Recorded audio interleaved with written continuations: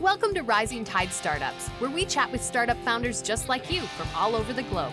Each episode, we bring you practical and actionable tips to help you escape the cubicle and begin your own startup journey. Make sure you take notes. Take it away, Kevin. Here's a quick word from our sponsor, Pod Brand Media. As a business owner, new sales leads are essential. At Podbrand Media, we create a branded podcast for you to generate those leads by interviewing your best potential clients as subject matter experts. Not only creating great rapport, but also great content to share in your industry. Affordable and effective. Contact us today at podbrandmedia.com to learn more. Just coming back off a break. I want to introduce you to my guest today on Rising Tide Startups. His name is Jordan Schindler. Jordan, thanks for joining us on Rising Tide. Kevin, great to be here. I'm looking forward to it. Should be a fun conversation. So I am anxious to, hey, folks, I did ask the question that everybody is thinking about when they see the name. There is no direct relation to the guy that had them list or the elevator company. He assured me, but in his own right, this is an amazing young guy here. So Jordan, tell us a little bit about yourself. Yeah, I am the founder and CEO of Nufabrx. So I started this company in college 10 years ago now when I suffered from bad skin and learned about the link between your pillowcase and bad skin. And so as you sleep, dirt and oil builds up, clogging your pores, and went to the dermatologist and was recommended to wash my pillowcase 2 to 3 times a week, which, as you can imagine, as a college-age male, was never going to happen. But that's what got me thinking about truly how do you create a benefit from a garment or fabric, something that contacts your skin all day, every day. And that's really the foundation behind Nufabrx and healthwear and the category we've created. So it's amazing. I mean, when I first heard this, I told you I'd watched a couple of previous interviews you had done that I thought, most college kids are sitting there that they're just trying to figure out, okay, what can I do to make money for the weekend? And you're like trying to solve world hunger. I mean, this is a major, major undertaking that you took on. This is not like I'm going to open an Amazon FBA store or something. I think two points there. One, probably I didn't realize the amount of undertaking I was getting into. And I also was just doing it to solve a personal problem, right? I think at the end of the day, entrepreneurs can relate to things that matter to them, right? And it just felt like something I was trying to solve for myself. So I got to ask you, have you ever thought of or tried to take this on Shark Tank? So I actually have been on Shark Tank, confidentially. The episode actually did not air.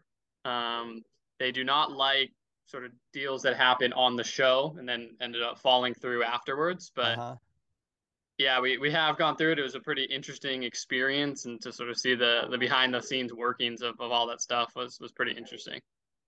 So it is such a unique category. I mean, it's like, the FDA's got to get involved.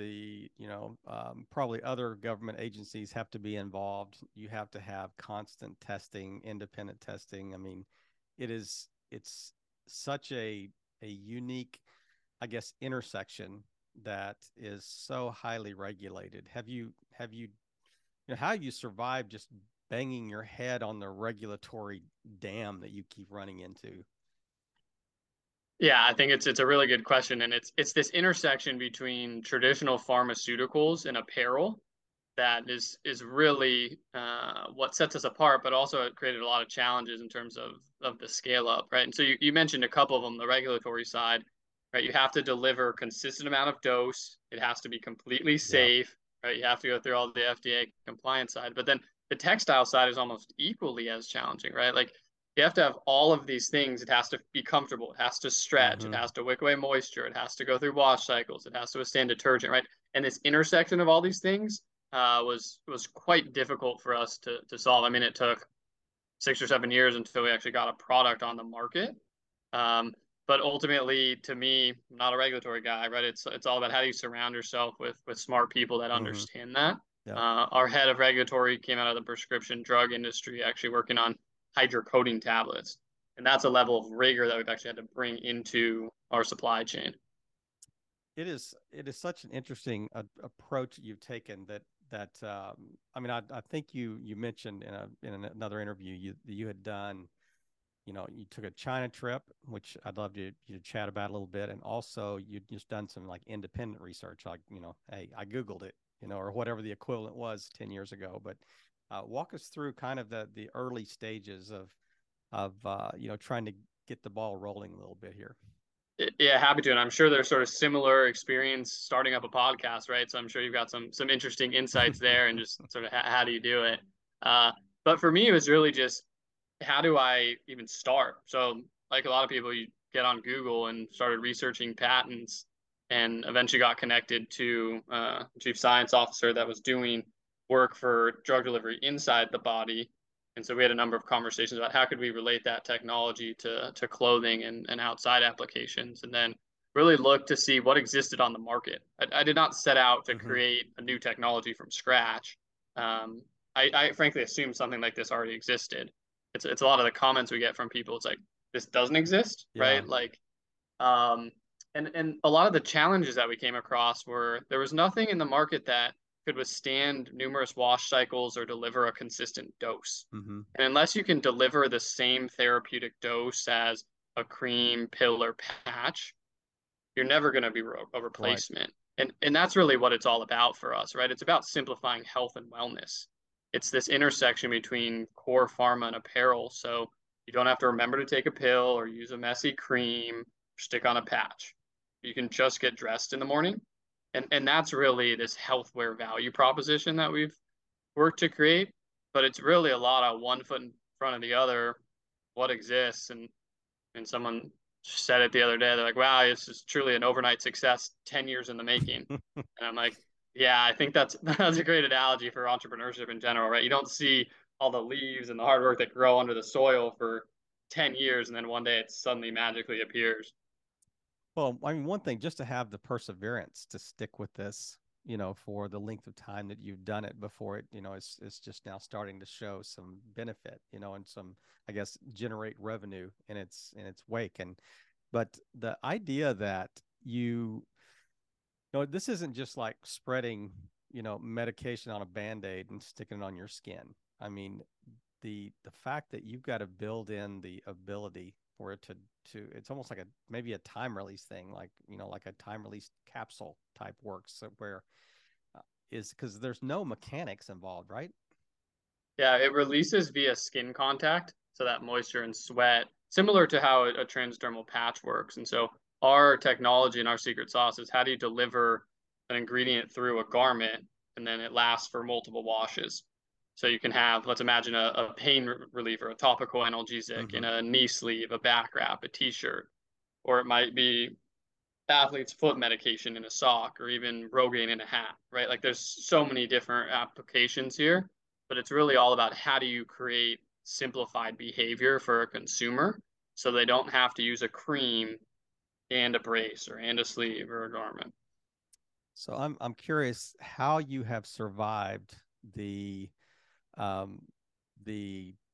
takeover, opportunity. Like, why hasn't some company that creates, athletic braces, that has kind of cornered the market there, that you go into CVS or Target or Walmart or whatever, that's all you see is this rack of the same brand, why haven't they just said, this is great, we, hey, here's $500 million, we're done, we're 100 million or whatever the magic number would be, and say, you've got the technology, we've got the delivery, let's make a deal here. And then you go to Tahiti and figure out what you're going to do. Yeah, I mean, next. on some level they have, right? But I think for us, there's so much more here in terms of actually creating a category. Yeah. So we've gone to market with pain in sleeves and braces, right? Which is one vertical. You can buy our products at Target, Walmart, CVS, Walgreens. But pain is just one example of what we can do, right? And we really want to create and grow into this platform that mixes pharmaceuticals with apparel. So you can imagine a Lululemon garment with Olay moisturizer, a Nike sock with Icy Hot. And so while we might sort of spin off the pain relief division, for us, then it's rinse and repeat and go after antifungal, go after sleep, go after recovery. And we believe that there's so many broad partnership opportunities in the marketplace that there's just so much opportunity left to tackle. It doesn't make sense right now. I mean, I fully understand. I fully understand, but there's a wide range from eating ramen at University of Washington to, somebody writing a check with a lot of zeros, after saying, no, I think we're gonna stay the course here.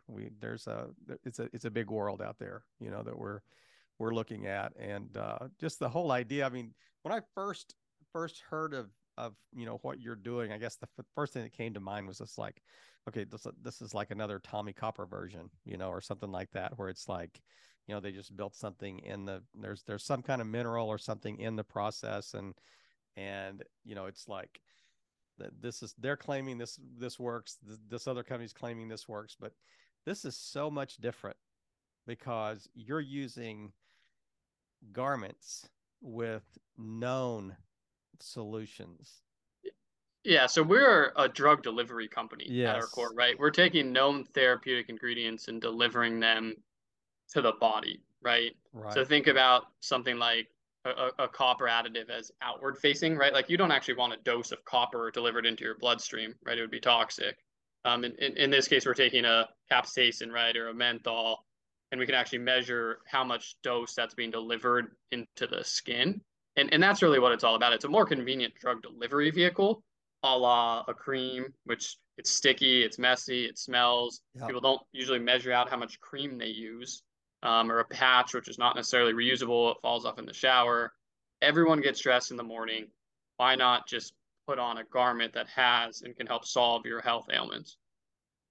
I mean, just the idea of, that no one has, and maybe they've attempted it and just haven't been able to crack the code. I mean, there's a lot of skunk works going on in companies out there that, never come to the light of day, but it is so interesting that you kind of identified this, and do they have a shelf life? Like, is it, the braces? I think actually thank you very much. By the way, you sent me a couple of braces.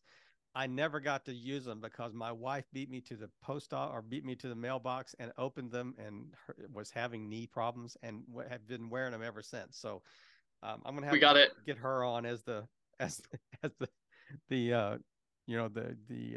spokesperson for your product. We can definitely get some more sent your way as well. Any feedback is always appreciated, good or bad. It's amazing. I mean, just the fact, but yeah, I guess the basic question was, is it good for a month? Is it good for 3 months? Is it good for is it by item that it has a longevity? Yeah. So any drug product has a shelf life. So if you look at the bottom of our product, you actually see an expiration date and a lot number. And so we can actually track that back to which knitting machine it was made on, right? Which a lot of raw materials, because at the end of the day, it's a drug delivery product, right? And so the shelf life on our products is 2 years today.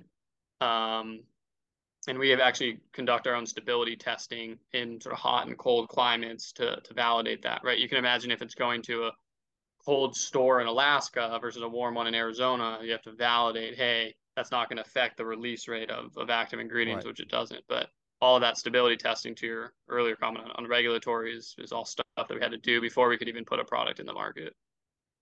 And I mean, are there doses built into this? So like, I'm thinking if you've just kind of taken cream and fabric and put these things together in a delivery mechanism, there's a quantity of cream, that, I mean, I need to use it 3 times a day, so I would run out of cream. I mean, or is this just like maybe I'm not quite understanding. Is that a kind of a dumb question I just asked you?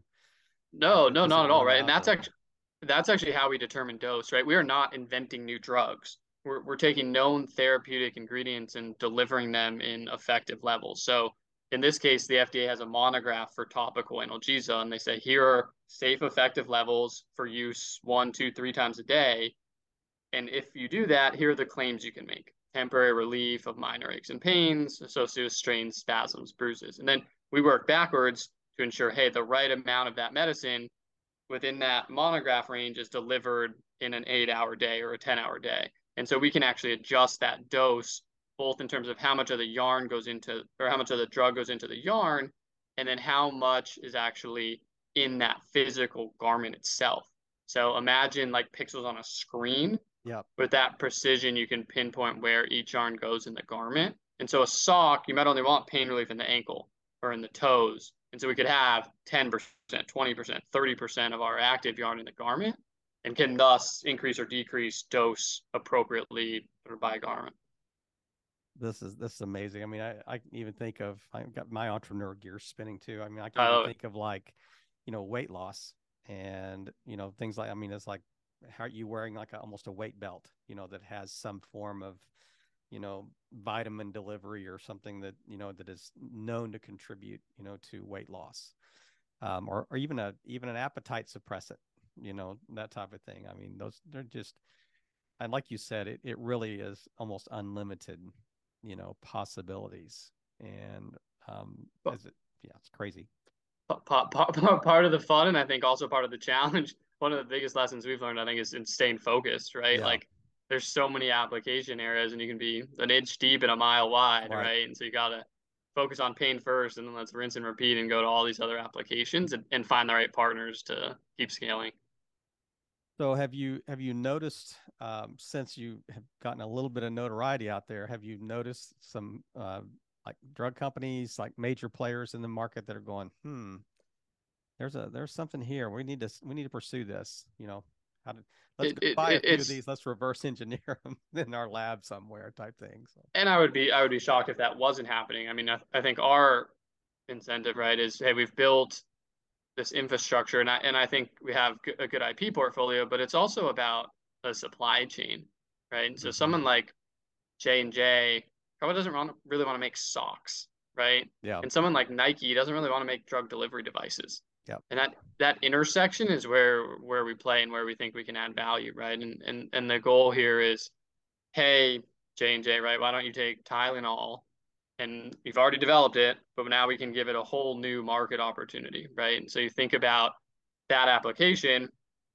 Would J&J love to actually sell those in sporting goods stores, right? Or would Nike love to be able to sell into pharmacies? There's multi-billion dollars of market overlap between those two things, which we believe we can offer to potential partners. What about, I mean, people suffer with migraines, so severely. I mean, I can imagine myself included. Lightweight skull cap that, had some kind of delivery of, effective, migraine medication that could go right in the skin or the bloodstream type thing instead of, having to take it orally. I think you mentioned one that I think is an extraordinary use case is Alzheimer patients, that just, struggling with dementia, that they can remember to do basic functions, but they would not remember to take medication type thing. So I think you had a personal experience of that very thing. Yeah, my grandpa unfortunately suffered from Alzheimer's for a number of years and could never remember to take his medications, right? But interestingly, still put on a sock every single morning, right? It's built into our human nature. Yeah. And if you can simplify things for people, simplify medicine, I think there's a lot of value there. I mean, there's a huge percentage of the population that can't take pills, right? Or doesn't like taking pills or getting injections. And if you can help make those people's lives a little bit easier, I think that's a win for folks. Well, not only that, I mean, I think there's a safety factor involved too, especially if there happen to be, without complete 24/7 care somewhere. I mean, you literally could save their life, and sometimes, I mean, we joke about it, right? But like overdosing is a massive part of, I think, today's medical environment where it's pretty easy to take a pill, pretty hard to eat a t-shirt, right? Like silly, but kind of true. And then, I mean, there's that whole compliance and simplified behavior there where maybe it is a little less risky.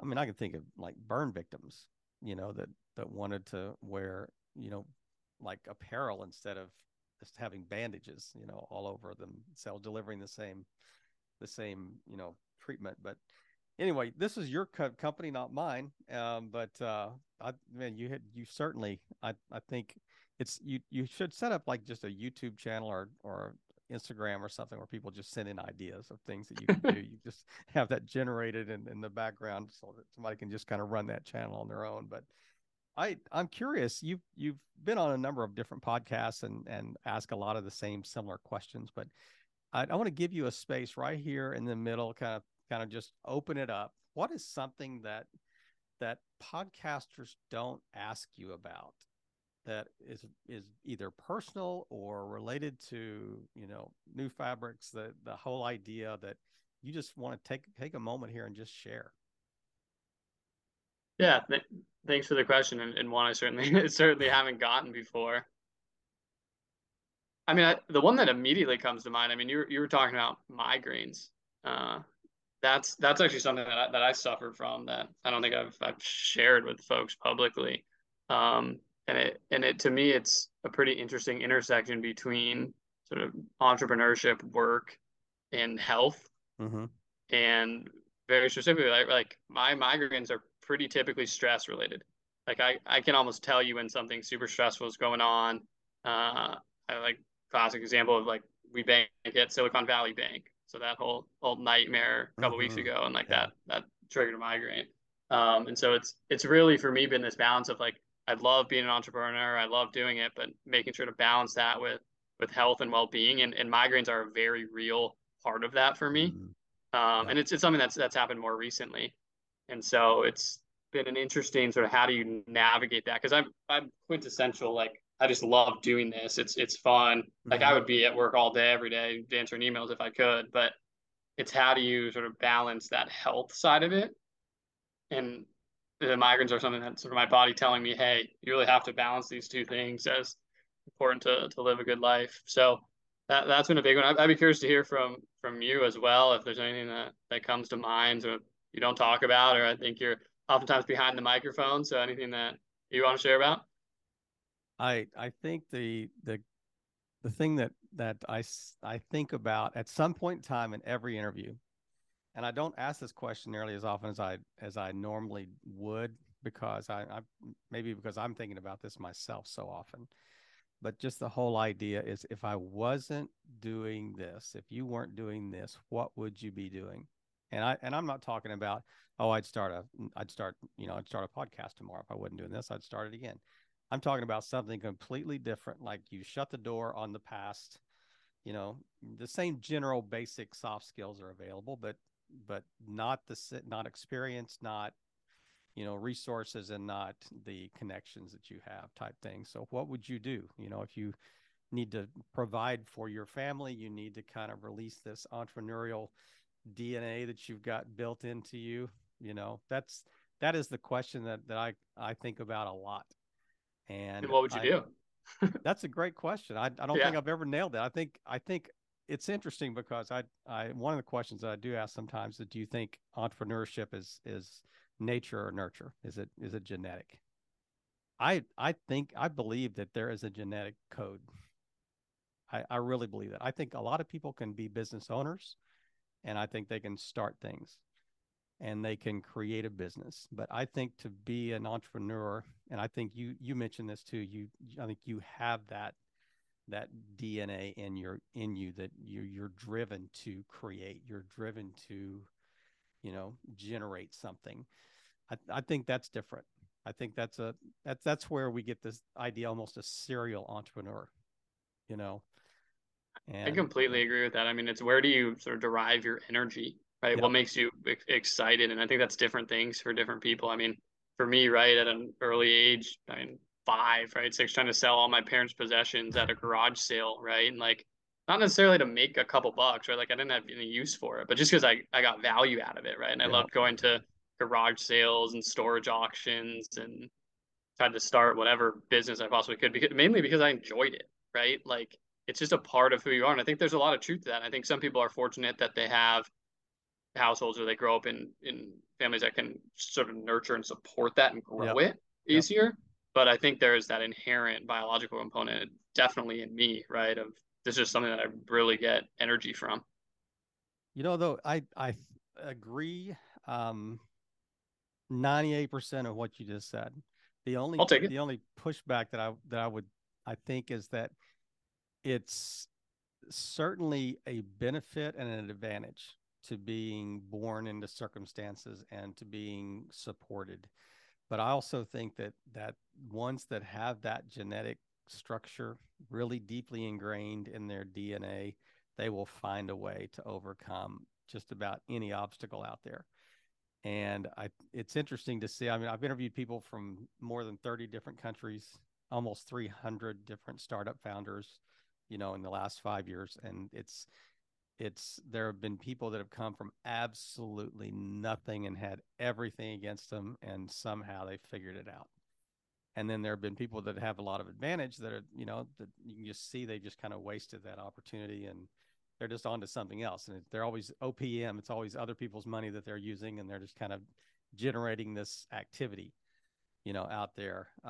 But it's an interesting question, and just the whole idea of, the genetic disposition of needing to build something, and it is so fun to sit on this side of the mic and just to hear, the stories of founders and just the things that they've had to overcome, the reasons that they started this. And, some of the best, I think, companies, the best products, services that were created out there were built out of the entrepreneur's personal need.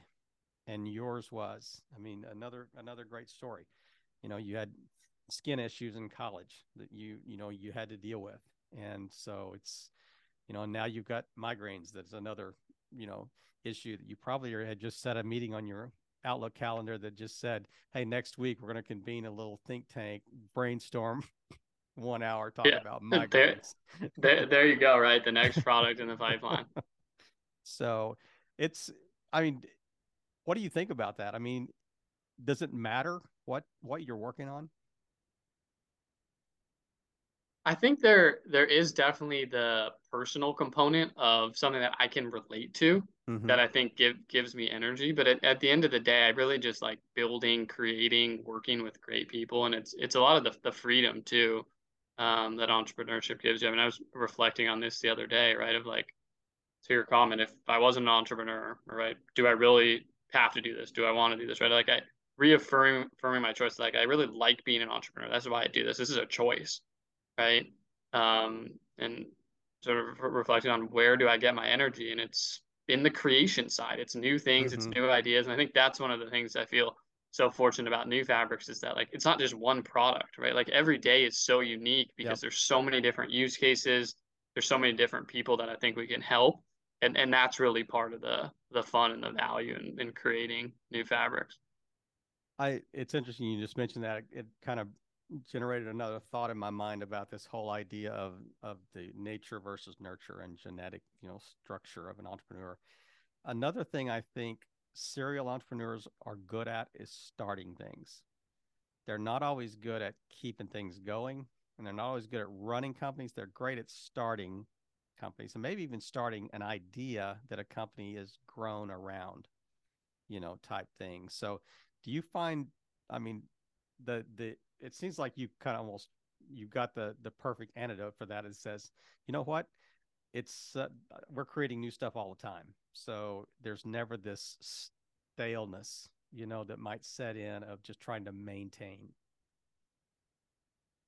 I think that's exactly right. I mean, every day is sort of a unique company, right? A unique challenge in a sense. One day we're making a pain relief knee sleeve, the next day we're making a melatonin pillowcase, right? Like those are almost totally different companies, and they're different brands that we actually work with to create that.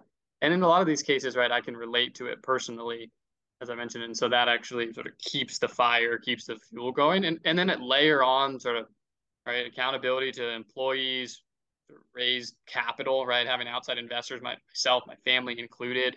I think a lot of that sort of keeps the fire going of one foot in front of the other, persevere at all costs. So you've got in other chats you've had, other interviews you've had, you were asked a question once that I was trying to take notes this afternoon and probably was distracted at that moment because I can remember that it was very profound, but I can't exactly remember what it was. But you were asked a question about, what are 2 or 3 like life lessons that are really driving principles. And normally I frame the question a little differently. I ask, like, okay, if you were talking to an entrepreneur that was 5 years behind you on the path, give them the two best lessons you think you've learned, the hard lessons you've learned. But I want to reframe that a little bit and give you a little more leeway on how you answer the question. So what are just give me the top two things that kind of drive you, or even lessons learned, what you take it in whatever direction you want to take it. One of the best and just a quick thing that I've ever done for myself, I think, is get a business coach. I used to be sort of totally anti. I'm an entrepreneur. I don't need a business coach. Forget that, right? It's like, to me, it's a little bit like therapy, right? Like, I think people's stigma around that. And I just found a fantastic business coach, been there, done that. And it's someone that you can talk to that's unbiased, that really, you can't share some of these things with the rest of the organization, right? You can't talk to your team about sort of potential layoffs, right? Or some of these issues. And it's really just given me a private space, and it's 2 hours a month, right? It's not significant, and it's really made meaningful differences in my business. So I would strongly encourage folks to explore that, on whatever stage of growth they're at. And the other one that I really like is just an analogy that I use around swimming to the next buoy. That's it. Like, imagine ding, you're ding, which chicken dinner winner right here. Yeah, that is just it. Imagine that you're in the ocean, right? And like, the world looks very one way, right? Maybe you're in the middle of the ocean, all you see is ocean in any direction. And then swim another 5 minutes one way, and suddenly land emerges, right? Or a seagull emerges, or a buoy emerges. And it's a life raft, right? It rescues you. And there's one of these things that, like, even small actions can have an immediate change on how you view the company and how you view the world. And I can't understate how many times that's happened to me, of like, even, hey, no investor's ever going to invest in this thing. And then, all right, well, one guy puts in 25K, and then his 10 friends that also put in $500,000. Yeah. Or it's, hey, we're never going to get a retail partner. Well, we got Walmart, and now we've got Target, CVS, Walgreens. And honestly, it's one email, it's one phone call, it's one response. I mean, there have been so many times where I'm like, do I really want to send this LinkedIn message? And like, that's the one that the person responds to. And then that just totally changes the mentality of where the company is. And I think that's really one of the big things that I think about a lot. I mean, what a way to wrap us up today. I mean, just the whole idea. Did you coin that phrase, or did you hear that from somewhere else, or what's the origin of that? I am sure I heard it from somebody else, probably my business coach. And it's funny. My brother has a company actually as well called Buoy, and that's actually how I remember it every time. I'm like, swim to the next buoy, swim to the next buoy. I'm sure it's an accumulation of a lot of different people's wisdom. Well, when you get a chance and your life settles down in the next 3 to 5 years or whatever, which I doubt it will happen, but if you get a chance to have a ghostwriter write a book, that's got to be the title of the book. So, you got to write your CEO novel about how we built this company, and it's got to be Swim to the Next Buoy. That's the name of the book, or the podcast you're going to do. That you and I are going to do a podcast called Swim to the Next Buoy, and we're just going to interview people about that very thing, or you're just going to continue to tell story after story. So we have to make that happen. I love it. Got to make it happen. Yeah. Jordan, wrap us up today with just a closing thought, and I don't know if you can top the Swim to the Next Buoy, but I'm going to give you the space and tell people where the best place to find you online and find out about Nufabrx. My favorite thought to leave people with is, next time you're getting dressed in the morning, think about what health benefit your clothing is giving you or not, and maybe you should check out Nufabrx. So feel free to check us out, nufabrx.com, Nufabrx. And then please feel free to reach out to me at Jordan Schindler on LinkedIn. Always happy to chat with fellow entrepreneurs. If anyone's looking to get into textiles or biotech, happy to try to point you in the right direction. But very much have enjoyed this chat, Kevin. Thanks so much for having me on. Jordan, thank you again. I really appreciate you just taking the time and just really playing your part in helping all boats rise in a rising tide. Man, have a great weekend. Thanks again. You as well. Thanks. We hope you heard some great takeaways. Make sure you follow up with our guests today and show them the support they deserve. As always, thank you for listening and playing your part in helping all boats rise in a rising tide.